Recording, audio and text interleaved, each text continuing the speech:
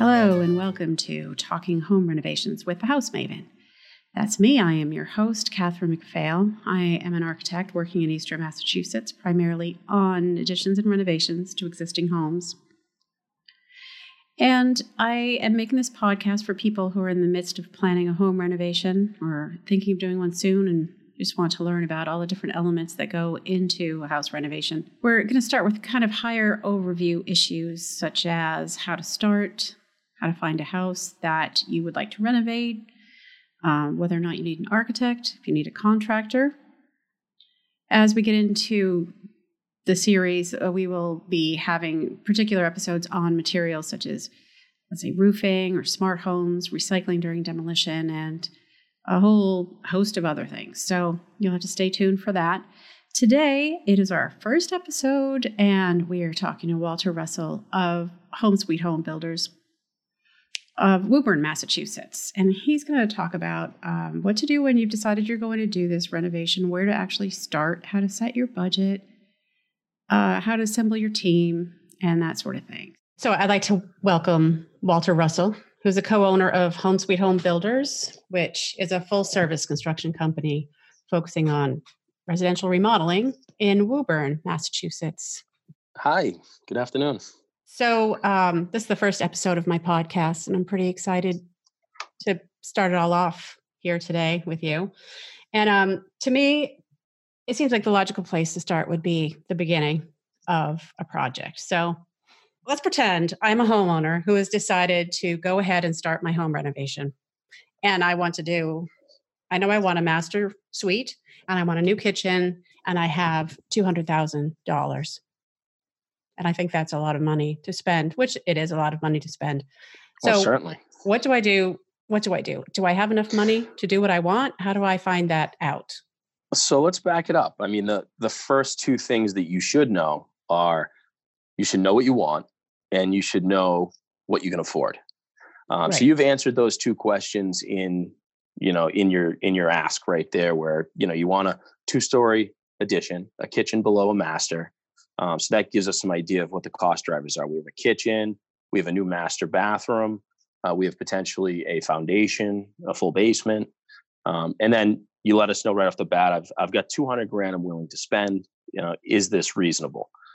So what we do is, and I say we, that means myself, a contractor, and an architect or designer will take the information you give us and see if that aligns into something that's possible. And typically, without those two first parts of the information, we can't really make a decision on whether or not your job's possible, because we need to know what you can afford and what you want. Right. So, but how do I know if 200,000 is enough, or who do I ask about that? So that's a great question. So since you've now figured out how much you can afford, you figured out what you actually want, now it's time that you have to do some work. And this is the part that a lot of homeowners struggle with, because they don't know where to turn or what work to do. It's not that they're not willing to put the work in. Right. It's just they don't know which direction to go in. So a lot of times you'll get asked, oh, do I call an architect? Do I call a builder? Do I get plans drawn? Do I not? And these are all questions that need answers, but they're tough to wrangle in. So the best way that I can describe for somebody new to the process to go through would be call either an architect or a contractor. But if you get connected with a good architect or a good contractor, at some point they're going to loop one of the other in, and that's going to paint the overall picture of whether or not your project is both feasible in a design fashion and then also a cost perspective. Because the reality is, without both, you won't get an accurate representation of the project on the scope or the cost. Right. No, as an architect, now I'm back to being an architect again. Okay, welcome back. Thank you. How was your journey? Well, it's not a big jump from being a homeowner to an architect, since I am both. I do wish I had $200,000 to spend on my current renovation, though, to be honest. But I mean, my reaction to a homeowner saying they had $200,000 is that that's not probably going to be enough. That's just my gut reaction to that. So correct. Yeah. So my gut answer to that question is no. And there are significant cost drivers there, like the kitchen and the master suite and the footprint. How do we tie the new house into the existing? What are the exterior finishes? What's the window schedule like? Right. So these are all things that would certainly bring that budget over 200,000. And that's when a homeowner can take that information and either pump the brakes or figure out phasing, scope, financing changes that might affect which way this project goes. Some of my clients come to me and they ask me, they'll say, I want the master suite over the kitchen. And then they add the laundry going upstairs and they add a finished bathroom and a finished basement. And then they add all this stuff to it just to see, well, this is my full wish list. I'd like to see how much that would cost. And then we'll cut stuff out of the scope. But in my experience, it's hard to cut things out of the scope after you've already kind of made them real by putting them on paper. Right. It's certainly, once you see it in a plan set, and in these days, you're getting 3-dimensional renderings, you're placing yourself in the space, you're imagining yourself living in it. It's difficult to cut back once you see that. Yeah. For anybody. But budget, budget drives everything. So at some point, it either needs to be cut back or financed differently. So that master plan is going to be important for just realizing what your maximum scope potential is. As an architect, what do you think I should tell people who want to price out? They don't know how much everything they want is going to cost. If they actually have a $200,000 limit, what do you suggest that I do for them? Right. No, that's great. Because at that point, you've met with the architect, you maybe get some ideas of what is possible in your space. So, as an architect, you can elaborate on this much more than I can, but you go into a space and you look at the potential of it. You can actually, as an expert, know what might be possible and what might not be possible as far as tying old into new. And when I go into a space, I'm thinking budget. Is this within this range? Is this within this range? And without that first bit of knowledge, which was knowing what you can afford, we can't really have a conversation about where this falls. So it is important that before they invest, $5, $10, $15, $20,000 in the process of building a plan set, that they understand where this might take them. Oh, I wanted to elaborate on that point too, because I started with the architect, and that's where the space really gets envisioned. So you get some ideas of what can be done. And then, when I come in and I look at the budgets, that collaboration is what makes the most ideal scenario for a pre-construction information, pre-construction information set that gives you the ability to make decisions, not only for what you want the space for, but how it might affect your investment. So would that mean that a client would have me come in and we'd work up a scope of work and then talk to you about preliminary budgeting? Absolutely. So at that point, if the customer is comfortable with investing some money into the project before they actually know what the overall outcome will be, that's a great client, because that person is engaged and they're willing to do the work. And that's when an architect can go in, envision the space with the homeowner, present some ideas, some light scope, like you said, and that really gives us an idea of the base to bring to the homeowner for budgeting. If we don't have an idea of the scope, we have to make it up. And sometimes what we do doesn't align with what the customer has in mind. So even just basic plan set, floor plans, and a light scope, it gives us a lot more information to work from the beginning. It's helpful to me when people tell me what their actual budget is. And sometimes I feel like they don't want to admit that they have more money or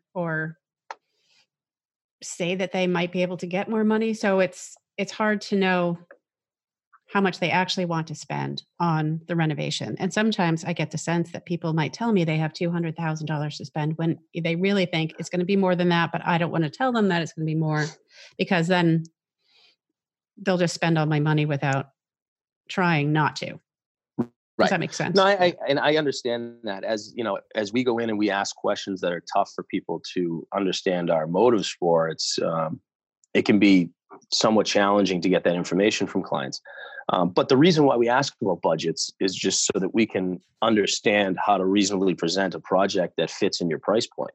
Right. And also whether the project qualifies for something that fits our company. So a lot of my initial questions when I meet a homeowner are about how prepared they are, how far along in the thought process are they in this addition or renovation. Do they have plans? So if people don't have a plan set, my direction changes to more, are you ready for this?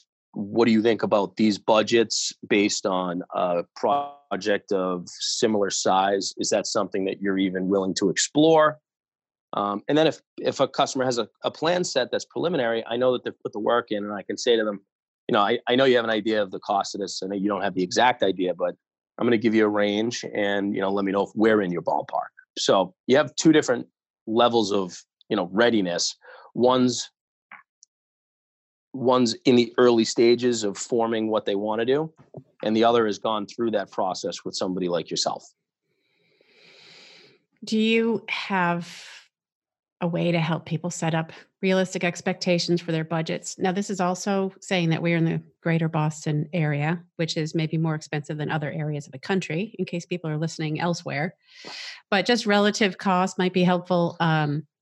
So, I mean, if you're talking, like a master bathroom renovation, and you're not moving any fixtures, these things in this area can range from $40,000 to $80,000. That's just redoing a master bath that Correct. already exists. Okay. Mm-hmm. All right. What about a new master bath if you're building new space? So that adds about another $10,000 to the project to bring the, whether it be the electrical and the plumbing to the space that's not currently there. So you'd say around $50,000 to $90,000, depending on the design. Okay. What about, let's say, like a 14 by 20 one-story addition with a kitchen in it? So if that has a basement underneath it, which a lot of projects in our area do, and our basements go down, 8 or 9 feet. Our foundations or our footings have to go down at least 4 feet with a big mushroom bottom on it called a Bigfoot that creates a 4x4 hole to be dug anyway. So the excavation is a lot, whether we're doing a basement or we're just doing pier footings. But in any case, that type of addition, a 14 by 20, one story with a kitchen, that can run you in the high hundreds, low $200,000 range, depending on, your finishes and, your siding and windows and things that will depend on what's existing in your space and what you're trying to match. Okay. And that's just for one story. Correct. So I assume adding a whole nother story with a master bath, that would add about 100,000 or so. Absolutely. So, adding a second floor isn't as costly as the first floor. You're not doing a foundation. You've already got a lot of your utilities in place. But with that addition of a master, there you have, a lot of tile work and finish work that's going to bump the price up. Right. What about when people decide to move the laundry upstairs? I mean, just as a rule of thumb, we used to back, I'm going to say 20 years ago, we used to say it was like $1,500 a fixture for plumbing. And I think that's outdated at this point. So that's actually pretty close to what we're at these days in a bathroom renovation with our plumbers is $1,500 a fixture installed. Production builders get them a little bit lower. But as far as the laundry, this is a whole different type of setup. So you've got to move both your electrical or gas, and sometimes both, and then also your plumbing to a whole new location. So this creates challenges when you're trying to vent this work, when you're trying to hide it in the wall, where you're going to put the machines. So typically there's going to be some light, either structural or framing work to do to, cover the space that we're putting this in. So, you'd be surprised. Just moving a laundry could result in a $10,000 to $20,000 bill, by the end of the day. Yeah. Well, I wouldn't be that surprised. Other people might be. Oh, I'm sorry. This is Catherine, the architect, not the homeowner. Yeah. Okay. Yeah, I should just be consistent with one character, I guess, right? Yes, you have to change your voice if you go to the homeowner, just so I know. Oh, man. Okay. Is there any point in talking about square footage prices? That's a difficult thing to nail down. We talk about square footage pricing in our industry. Just as we talk to other builders, we kind of reference square foot pricing. Oh, I'm at 250 renovating. I'm at 350. They want me at 250. I can't do it. But when we talk to homeowners, we don't like to use that type of language because renovating is such a specialty, adventure. I call it. When you're taking something that already exists and you're putting something in it that doesn't, the square footage pricing of your historical projects and the data that you've collected isn't going to translate to the same house every single time. And a lot of square footage pricing, conversation is really going to be about new construction and development building. And, those numbers are down under $150 a square foot these days for people to make money. So also the motivations behind the square footage pricing, have to be aligned when you're talking about them in the same conversation, where a homeowner putting money into their home as an investment, trying to put in quality materials at a quality price, is not going to try to find the same square foot pricing as somebody that's trying to build a house, make money on the margins, and sell it for as much money as they can. Good point.